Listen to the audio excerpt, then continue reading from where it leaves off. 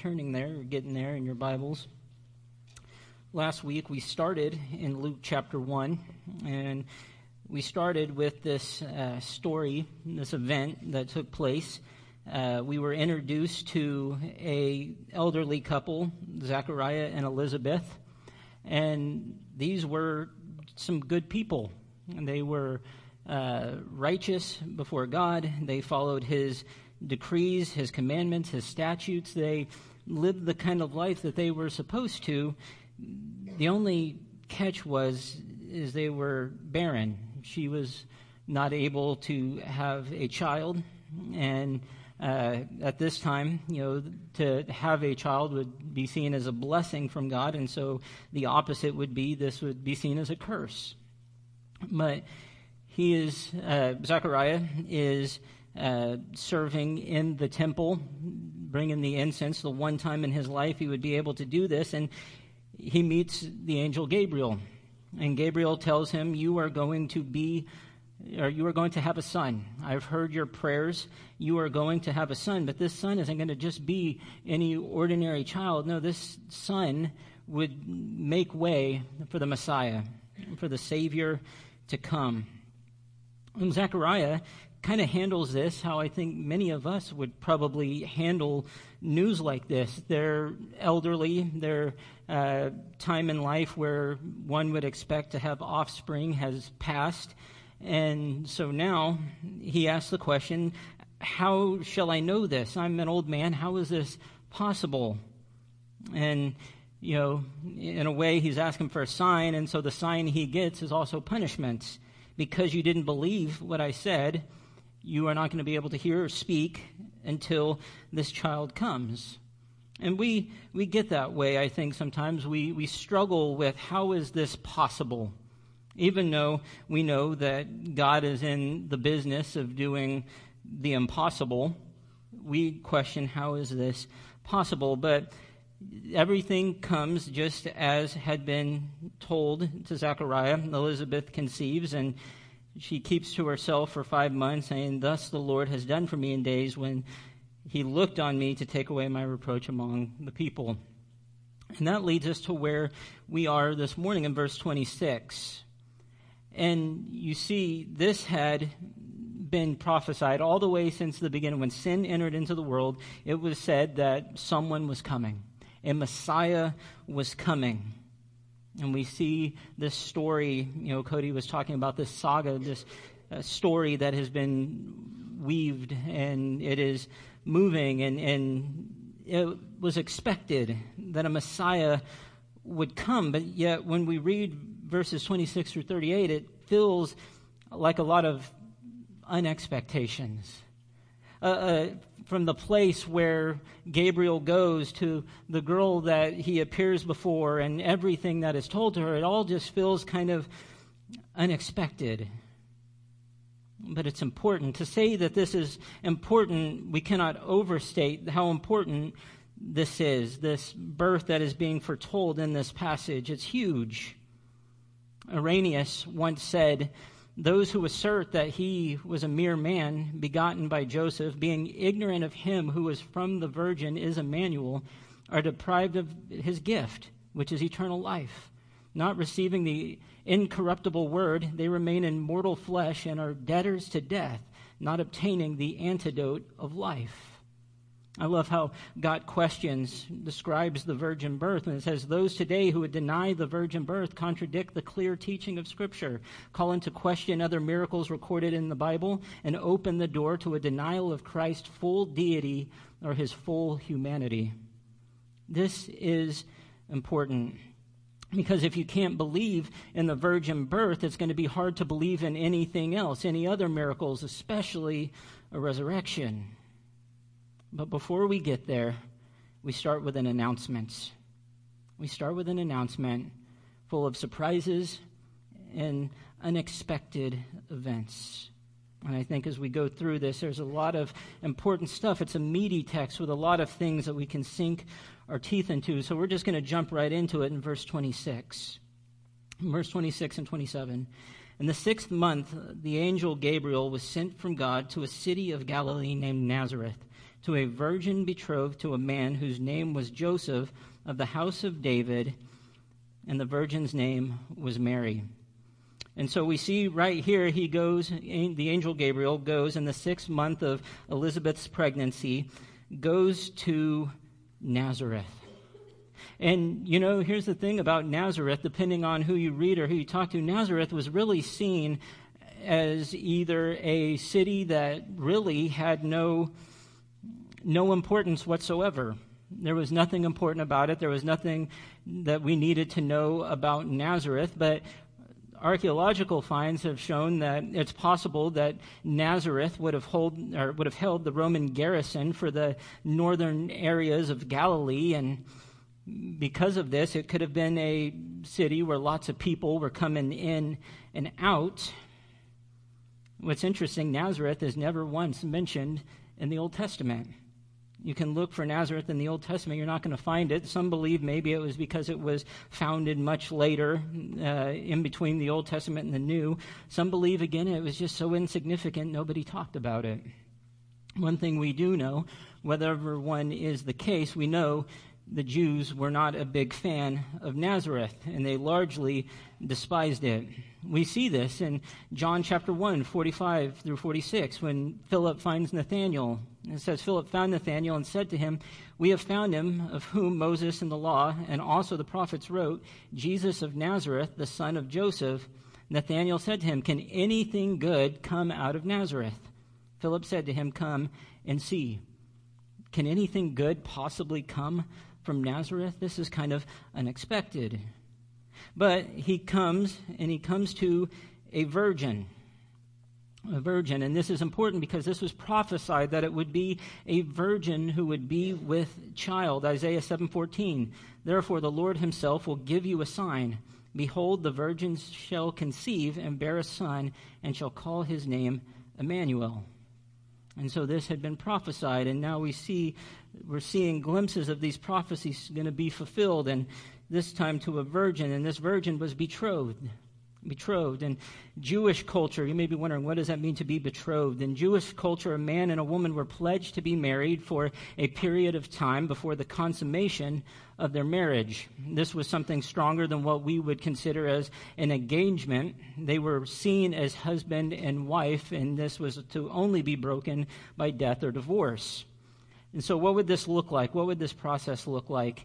In his commentary on the life of Christ, Mark Moore describes it like this. He says, "Shortly after a girl hit her teens, she would be betrothed.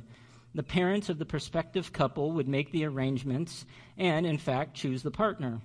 Although this does not meet our cultural mores, at that time, it was an effective means of marriage. Once a young man saved enough money, he would choose a mediator. The mediator would go with the young man's parents to the house of the prospective bride. His parents would meet them and offer a drink. The party would refuse the drink until the price of the dowry had been set and consent of the bride given.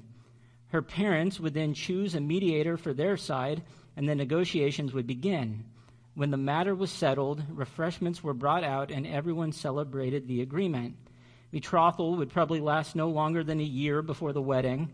This contract was legally binding and could only be broken by death or divorce. And in case of the former, the woman was considered a widow. Yet sexual relations were not permitted until after the wedding ceremony, according to Jewish custom." And so it's a lot kind of stronger than what we, as I said, would consider an engagement. So she was betrothed. And she was betrothed to a man named Joseph. And Joseph was from the line of David. Joseph was a carpenter. This is important, we'll see later, because carpenters at this time, they weren't very wealthy. Both of these two were not very wealthy. They were a poor couple. And later on, we would see Jesus take on that same job as his earthly father. We then go into verse 28, and it says, "And he came to her and said, 'Greetings, O favored one, the Lord is with you.' But she was greatly troubled at the saying, and tried to discern what sort of greeting this might be. And the angel said to her, 'Do not be afraid, Mary, for you have found favor with God. And behold, you will conceive in your womb and bear a son, and you shall call his name Jesus. He will be great and will be called the Son of the Most High. And the Lord God will give to him the throne of his father David, and he will reign over the house of Jacob forever, and of his kingdom there will be no end. And so Gabriel appears before Mary. The girl in our story is Mary. And he says, "O favored one, the Lord is with you." The term favored one, it comes from a Greek root word that's closely connected to the word charis, which is the Greek word for grace. And so in other words, she has been greatly graced. She has received grace, graceful favor from God. Fun fact, it's this passage in verse 28 that we get the famous song. It's taken from this verse, Ave Maria. You probably have heard it at some point. That's where this comes from. And we see here that this greeting troubles her. She's troubled by this. She's greatly troubled by this. And, I get it. A lot of times when angels would appear, it would be for the purpose of judgment or for destruction. And so this angel appears before her, and she's trying to figure out what this means. She's afraid. She's fearful. She's troubled at this. Some believe that maybe she's saying this because it's a thing of humility. She's trying to figure out why she would be considered favored of anybody else. Why would she be favored? Either way, she's troubled by this, and yet Gabriel tells her, do not be afraid. Do not be afraid, because you have found favor with God, and you are going to conceive in your womb and bear a son, and you are to give him the name Jesus.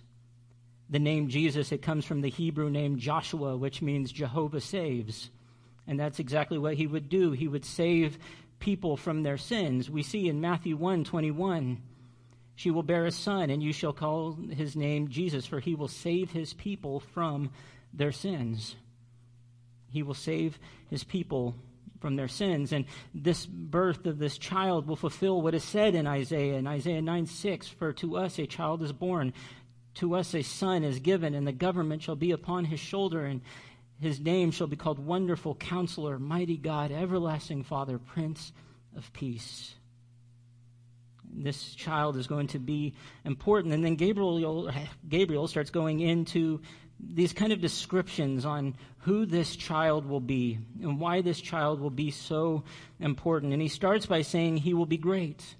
He will be great. His life on earth will have great importance. His mission, his task, his purpose will be great. He will be great. And he will be called Son of the Most High. I really love this phrase here, Son of the Most High. The phrase Most High, it's an exalted title for God. There is no other God. He is Most High. There is no one above him. There is no one before him. He is God Most High. That is who he is. And I love the words Son of. Son of. The phrase Son of, this points to his equality with God the Father. And it points to his equality with God the Father. And in Semitic thought would teach that to say the phrase son of would mean that you were a carbon copy of your father. And so for me to say I am Bobby, son of John, would mean that I have the characteristics, whether good or bad, of my father. The good things I take from him, and probably even though, or he would probably tell you, there's probably some things from my life that you took that I wish you wouldn't have. But we take the characteristics, the qualities of our Father. And so for him to say Son of the Most High would mean that he is a carbon copy of his Father. The Son of Jesus would possess the qualities of his Father, his characteristics, his attributes, his nature. He would have the same qualities of his Father. And we get that in Hebrews 1:3. He is the radiance of the glory of God and the exact imprint of his nature. And he upholds the universe by the word of his power. After making purification for sins, he sat down at the right hand of the Majesty on high. He is the Son of, the carbon copy of the Father. The quality, the nature, the things of God that make God God is also present in the Son. This phrase is interesting, Son of the Most High. We actually, outside of this, only see Jesus referred to as the Son of the Most High twice in the Gospels, and both times are by the Gerasene demonic in Mark 5:7 and Luke 8:28. This is the only time we see the phrase Son of the Most High, or we see this title used for him. But what I think is pretty amazing about this is Luke 6:35. In Luke 6:35 it says, "But love your enemies and do good and lend, expecting nothing in return, and your reward will be great, and you will be sons of the Most High, for he is kind to the ungrateful and the evil." We can be called sons of the Most High. He is the Son of the Most High. We can be called sons of the Most High. And how is this? Well, it's because we are adopted into sonship by the blood of Christ. And because of that, we can be children, sons of God. John 1:12, "But to all who did receive him, who believed in his name, he gave the right to become children of God."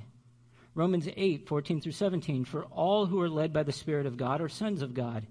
For you did not receive the spirit of slavery to fall back into fear, but you have received the spirit of adoption as sons, by whom we cry, Abba, Father.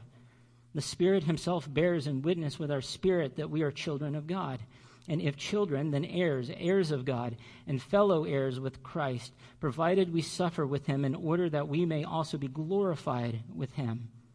1 John 3:1 and 2, "See what kind of love the Father has given to us, that we should be called children of God. And so we are. The reason why the world does not know us is that it did not know him. Beloved, we are God's children now, and what we will be has not yet appeared.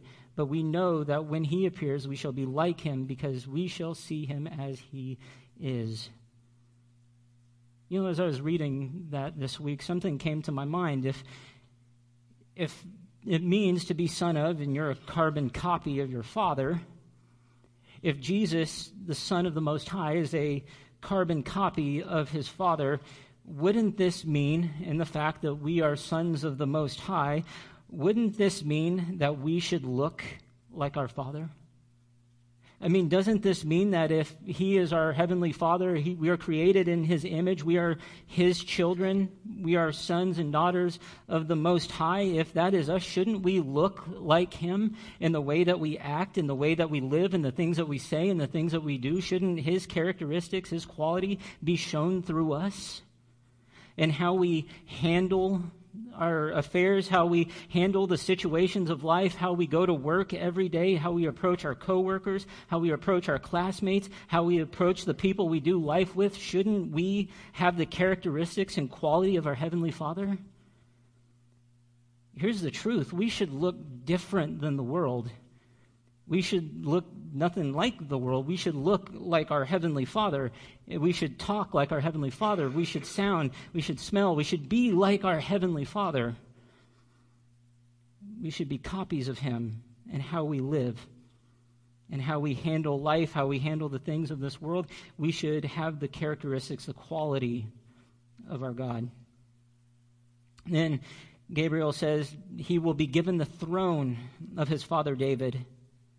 And this, again, was prophesied just as well, that the Messiah would come from the line of David and that David's reign would continue. In 2 Samuel 7, verses 12 through 16, "When your days are fulfilled and you lie down with your fathers, I will raise up your offspring after you, who shall come from your body, and I will establish his kingdom. He shall build a house for my name, and I will establish the throne of his kingdom forever. I will be to him a father, and he shall be to me a son. When he commits iniquity, I will discipline him with the rod of men, with the stripes of the sons of men. But my steadfast love will not depart from him, as I took it from Saul, whom I put away from before you. And your house and your kingdom shall be made sure forever before me. Your throne shall be established forever." We know that in the immediate, it's being talked about, the son would be Solomon. But this is a prophecy of what was to come. And we see it again, Jeremiah 23, 5 and 6. "Behold, the days are coming, declares the Lord, when I will raise up for David a righteous branch, and he shall reign as king and deal wisely, and shall execute justice and righteousness in the land. In his days Judah will be saved, and Israel will dwell securely. And this is the name by which he will be called, the Lord is our righteousness." In Psalm 89, 3 through 4, you have said, I have made a covenant with my chosen one. I have sworn to David my servant, I will establish your offspring forever and build your throne for all generations. Selah. So he will reign on the throne of his forefather David.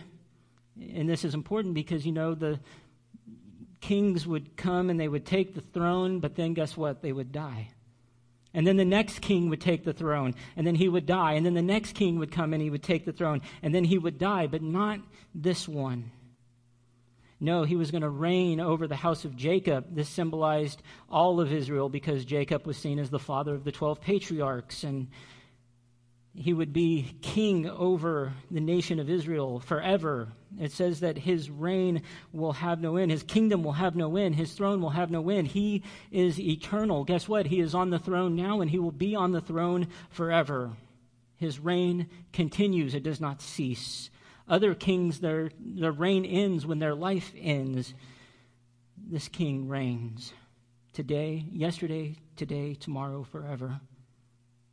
And so all these important descriptions that Gabriel gives, and I can't imagine what Mary is thinking in this, but then we get her first response in verse 34. Mary said to the angel, how will this be since I am a virgin? You see, Mary asked a really solid question here. And some want to look at this story and they want to compare it to Zechariah, and we kind of get on to Zechariah because he seemed to ask a question, but Mary asked a question here. What's the difference between the two? Well, the difference between the two is that Zechariah, he just doesn't believe because he's too old. God, I'm too old for this. It's just not possible. The difference being here is Mary is not asking this question in unbelief. She has faith. She's wondering, how is this possible? Because I have never consummated my marriage. I have not been with a man. This is a physical impossibility considering she's not consummated her marriage. And she's not lacking faith. She's just asking, how is this possible? And you see, this is a very hotly contested thing, this idea of a virgin birth. Those who don't believe, those who are skeptical, they want to point to this as being one of the reasons why they're skeptical. How in the world can a virgin bear a child? In his exposition collection commentary, R.C. Sproul shared this quote. He said, of all the New Testament miracles, the virgin birth of Jesus creates the most controversy. It is seen to be incredible by skeptics. At the turn of this century, some scholars tried to find a way around it. They said the word virgin, if we look back to the Old Testament, could mean simply a young woman. They argued that the Bible never intended to teach a virgin birth in the first place. It is true that the word doesn't have to mean virgin, although that is its principal meaning. But even if the word virgin were not found in the text, how could we miss the concept? When Mary asked, how can I have a baby? I have never been with a man. And some people are skeptical and they're going to try to find every way around it and try to find every way to prove that this just wasn't the case and that this just wasn't possible. But we know the truth. We know that God can do what we think is impossible or what we say is impossible. And here it all boils down to this. If God could create life all the way at the very beginning, if God can create man and woman, then he can create a child here. Nothing is impossible with him. And then we move into verse 35 through 37. It says, and the angel answered her, the Holy Spirit will come upon you, and the power of the Most High will overshadow you. Therefore, the child to be born will be called Holy, the Son of God. And behold, your relative Elizabeth, in her old age, has also conceived a son. And this is the 6th month with her who was called barren. For nothing will be impossible with God. And so now Gabriel is going to explain how this is all possible. How is this going to happen? Well, first we see that the Holy Spirit will come upon her and the power of God will overshadow her. The Holy Spirit, of course, he's involved here in this. He was there at the beginning in creation. He is an agent of creation, and here he is an agent of creation, creating this child in the womb of Mary. We see this in Hebrews 10:5. Consequently, when Christ came into the world, he said, sacrifices and offerings you have not desired, but a body have you prepared for me. And so the Holy Spirit would come and he would create life in Mary, and the power of God would be at play too, creating life in her. And this child would be called holy, and he would be called the Son of God. This is, I think, profoundly important. He will be called holy, the Son of God. Why is this so important? Well, it's because this child would be holy and he would be without sin. And you know as well as I do, as a result of the sinful nature, each and every one of us are conceived and born into sin. We have this sinful nature from the time we are conceived until the time we depart from this earth. We have this sinful nature that is in us. It's a result of the flesh. In Romans 5:12, therefore, just as sin came into the world through one man, and death through sin, and so death spread to all men because all sinned. Psalm 51:5, David says, behold, I was brought forth in iniquity, and in sin did my mother conceive me. He's not saying, my mother in her sin conceived me. She had an affair or something like that. No, what he is saying is, from the time I was conceived, I had sin. I had sinful nature in me. Each and every one of us start with sin in our lives because the sinful nature that has spread to us. But here we have this holy Son of God, this holy child. He would be born into this world. He would be fully human, but also fully God. And yet in him there would be no sin. He knew no sin. First of all, 2 Corinthians 5:21, for our sake he made him to be sin who knew no sin, so that in him we might become the righteousness of God. He knew no sin. He did no sin. 1 Peter 2:22, he committed no sin, neither was deceit found in his mouth. He had no sin. 1 John 3:5, you know that he appeared in order to take away sins, and in him there is no sin. He was born holy, without sin. And guess what? He was tempted. He faced every single temptation that we face. He was tempted in the desert. He faced temptation, and yet in him there was no sin. He was holy, the Son of God, the carbon copy of God, the God who had all these amazing characteristics and qualities. He was this carbon copy. But then when I think of this, that he had no sin, he committed no sin, he knew no sin, I think of Romans 5:15 through 17. But the free gift is not like the trespass. For if many died through one man's trespass, much more have the grace of God. And the free gift by the grace of that one man, Jesus Christ, abounded for many. And the free gift is not like the result of that one man's sin. For the judgment following one trespass brought condemnation, but the free gift following many trespasses brought justification. For if, because of one man's trespass, death reigned throughout that one man, much more will those who receive the abundance of grace and the free gift of righteousness reign in life through the one man, Jesus Christ. He came to this earth. He lives a life as a man, both man and God, and he becomes the perfect mediator. He becomes this go-between God and man, and his sacrifice reverses the curse of sin in our lives. Such an important child, to say the least. And then there's this kind of unexpected sign that Mary is given.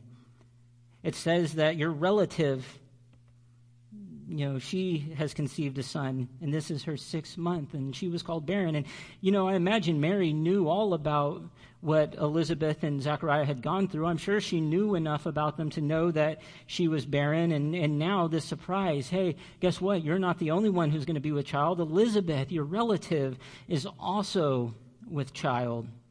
Now, it doesn't tell us here how they are related. It's kind of been passed down, and some translations and stuff have said that it was possible that they were cousins. It doesn't tell us that here. And some even say it's possible that because of age, Elizabeth could have been an aunt or a grandmother to Mary. That's just kind of hearsay. It doesn't tell us. It just says a relative. But then I like what Gabriel says. It says, for nothing will be impossible with God. Here's a sign to you. She was barren. She was too old to produce a child. But guess what? She is with child. Nothing is impossible with God. You know, we talked about this last week, but I think it bears repeating since it tells us right here, nothing is impossible for God. God majors in the impossible. All the things that we think God cannot do, he can do. He can do whatever he sets his mind to. If he wants to do something, he can do it. Nobody can tell him no. Nobody can stop him. He can do what he wants to do. He can do all things that are possible. And yet, all things that are possible and impossible. He can do whatever he wants, and yet we live our lives believing that he can't, that he won't, that he doesn't. And I get it. I get why we feel that way. I understand why people say that, and I understand why people think that way. And I often hear the reason why people think that way is because I've watched someone suffer. I've watched loved ones go through pain. I have watched loved ones who are hurting. I have watched loved ones who have seen marriages dissolve. I've seen loved ones who have wanted the things that other people have wanted, a child and can't have it. I've seen all of these things. It's hard to say that God can do what is impossible, and I get it. I get it. I have prayed and prayed and prayed for miracles only to have to cry and say goodbye to loved ones. I've prayed and prayed and prayed for miracles only to cry with others who have lost a loved one. I have prayed and prayed and prayed for marriages to be fixed and reconciled with people who are hurting only to see those marriages fall apart. But I've also prayed for miracles, and I have seen people who have gotten better when nobody said that they would. And I have prayed, and I have prayed, and I have prayed for miracles, and I've prayed with people who said that their marriage, people were telling them, your marriage is over, it's ruined, just don't worry about it anymore, just let it go. And I've seen those marriages be mended. You cannot tell me that God can't do what is impossible. You can't. And Scripture speaks to that. Sarah and Abraham, what if they believed that things were just impossible? Genesis 18:14, is anything too hard for the Lord? At the appointed time I will return to you about this time next year, and Sarah shall have a son. And I said this when we were in Genesis, and I'll say it again. I can't help but wonder if in that time, and I heard R.C. Sproul say this, and I just thought it was right on the money. He said, I can't help but imagine when she found out she was pregnant, if Abraham didn't go outside and he started counting every single star. They'll be all numerous as his offspring. Many testify in Scripture to the fact that God can do whatever he sets his mind to, whatever he wants to do. He can do anything. In Job 42:2, Job has to learn the hard way. I know that you can do all things and that no purpose of yours can be thwarted. In Jeremiah 32:17, Lord God, it is you who have made the heavens and the earth by your great power and by your outstretched arm. Nothing is too hard for you. Jesus himself in Matthew 19:26, but Jesus looked at them and said, with man this is impossible, but with God all things are possible. Nothing is impossible with God. We have to stop living our lives believing that God can't do everything. The question is, and I mentioned this here, the question is it his will? Because not everything is in God's will. Not everything that you pray for is in God's will. And guess what? He's not going to answer everything just the way you want him to. Some things are outside of his will. Sometimes we pray and we pray and we pray for miracles, and sometimes they don't happen, and sometimes they do. It's in God's will. It's in his plan. It's in his timing. It's in all of that. But it doesn't mean that he can't do the impossible. And then verse 38 says, and Mary said, behold, I am the servant of the Lord. Let it be to me according to your word. And the angel departed from her. The angel came, said everything he needed to. Mary agrees, and the angel departs. But let's look at Mary here for a second. You know, I think if this happened to us, we would respond differently. Maybe we would say something like, I maybe just need some more information. Can you give me some more details about this? Maybe it's, well, I'm going to need time to think about this. Like, give me a few months and I'll think about it. I'll pray on it, and then you can come back and, if this is what you still want to do, we can talk about it again. Some of us maybe would just say, I don't know about this. That's not what we see here. Let's look at Mary. Nothing was really special about Mary from a social or economic standard. There's nothing about Mary that they would look. She wasn't a queen. She wasn't royalty. She wasn't the most famous person. She didn't have all the money in the world. There's nothing about her socially or economically that would make her of any value to bring the Son of God into the world. Her and Joseph were poor. We can tell this by the offering that they bring in Luke 2:24, and to offer a sacrifice according to what is said in the law of the Lord, a pair of turtle doves or 2 young pigeons. And how does this mean she's poor? Well, in Leviticus 12:8, the screen might say 18. I didn't catch the typo fast enough, but it's Leviticus 12:8. And if she cannot afford a lamb, then she shall take 2 turtle doves or 2 pigeons, one for a burnt offering and the other for a sin offering. And yet, this girl who there was nothing about her socially, economically that would say, hey, she is the right person for this, she's found favor. You see, I think this is a great reminder that your situation in life or your place in life doesn't determine your worth in God's eyes. It's not often the rich and powerful that God uses, is it? And I think in this verse we see why God chooses her. Her faith. Her faith, her willingness to submit, to do what God wanted her to do. Her faith shines out here. And I want to mention right here, to be very, very clear, I think that we need to look at Mary in the right perspective. She is not to be put on a pedestal and worshipped above Christ, which some are in the habit of doing. That's not her position, and it shouldn't be, and some have put her on that pedestal, and that's wrong. But I do think we need to look at her example here, and I think we need to give her some credit here, because what she is being asked to do really is not easy at all. Let's think about this. If she's with child, she's yet to consummate her marriage, and so people would have viewed her as an adulteress because she's with child, and because she's an adulteress, the possibility was there for her to be stoned.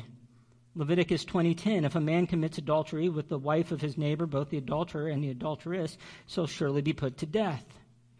And that at this time was to be stoned to death. If she's not killed, then there's a good chance that her husband, seeing this, would most likely leave her. And a matter of fact, it was not without, the angel Gabriel intervening that she wasn't divorced. Matthew 1:19, and her husband Joseph, being a just man and unwilling to put her to shame, resolved to divorce her quietly. And think about this. There would be social stigmas attached to her. Living in a small community would mean that people talk. We know this well, right? Living in a small community, we know that word gets passed around rather quickly. Single women at this time wouldn't have had opportunities for jobs, wouldn't have had opportunities to live a good life, and really, she would lose everything with the possibility of losing her life. And knowing that all of these were a possibility, her response is, I am the Lord's servant. Let it happen to me as you have said. I'm the Lord's servant. The word servant here, its literal word is slave. I am the Lord's slave. I am obligated to do what it is that you have asked me to do. I'm submitting to what you want me to do. It is my obligation to do what you have asked me to do. And she knew all the risk. And yet she says, let it happen. Let it happen to me as you have said. I think she's following what is said in Romans 12:1. I appeal to you, therefore, brothers, by mercies of God, to present your bodies as a living sacrifice, holy and acceptable to God, which is your spiritual worship. And so if we're going to look at Mary from the right perspective and look at her example in this story, I think there's some questions that kind of pop out to me. The main question is this: do we have the same faith? Do we have the same faith that Mary has here? And when I ask that, I mean, one, do we submit to God fully? Do we submit to God's design, His will, His plan fully? Do we have the same mindset as it says in Psalm 48? I delight to do your will, oh my God. Your law is within my heart. I delight to do your will. I delight to do what it is you call me. And you know, these words here are prophesying a coming Messiah who wants to do the will of his Father, who submits to his Father. The question is it our desire to do his will? Do we desire to do what God has asked us to do? If God came before you and said, hey, I want you to do this, are you willing to do what it is he's asked you to do? Or do you get mad about it? Because I think we do that sometimes. We get mad, right? Because, God, I'm okay with doing your will so long as your will and my will for myself line up. I'm okay with doing what you want me to do so much as if you're asking me to do the thing that I already want to do. If I don't want to do that, then we have an issue. And what is it that causes this? Is it control? That we want to be in control of every aspect of our life? That we want to have control over every decision, everything that happens in our day-to-day life? Is it fear? Is it fear that, oh man, I don't know what this is going to mean. I don't know what's going to happen to me if I do this. I don't know, God, where are you going to take me? What are you going to do with me? What's going to happen to me? What can happen to my family? What does this mean? Is it distrust? Do you just simply trust that God's not going to take care of you, provide for you, help you when he calls you? Is it security? No, I want to stay in my comfort zone, my bubble, if you will. I think it's a little bit of all of these things. And here's the other question within this. Will we submit to God's will even when it could cost us everything? Because here's the truth. Following Jesus and doing what he asks you to do, it can cost you everything. It can cost you relationships with people. It can cause people to hate you because you stand for truth and for righteousness and they don't. They don't like you telling them what they should or shouldn't do. They don't want to hear that. It can cause people to look down on you. Don't forget, Jesus says, hey, the world hates me. They're going to hate you too. Are you willing to follow and do what God asks you to do, even when you could lose everything?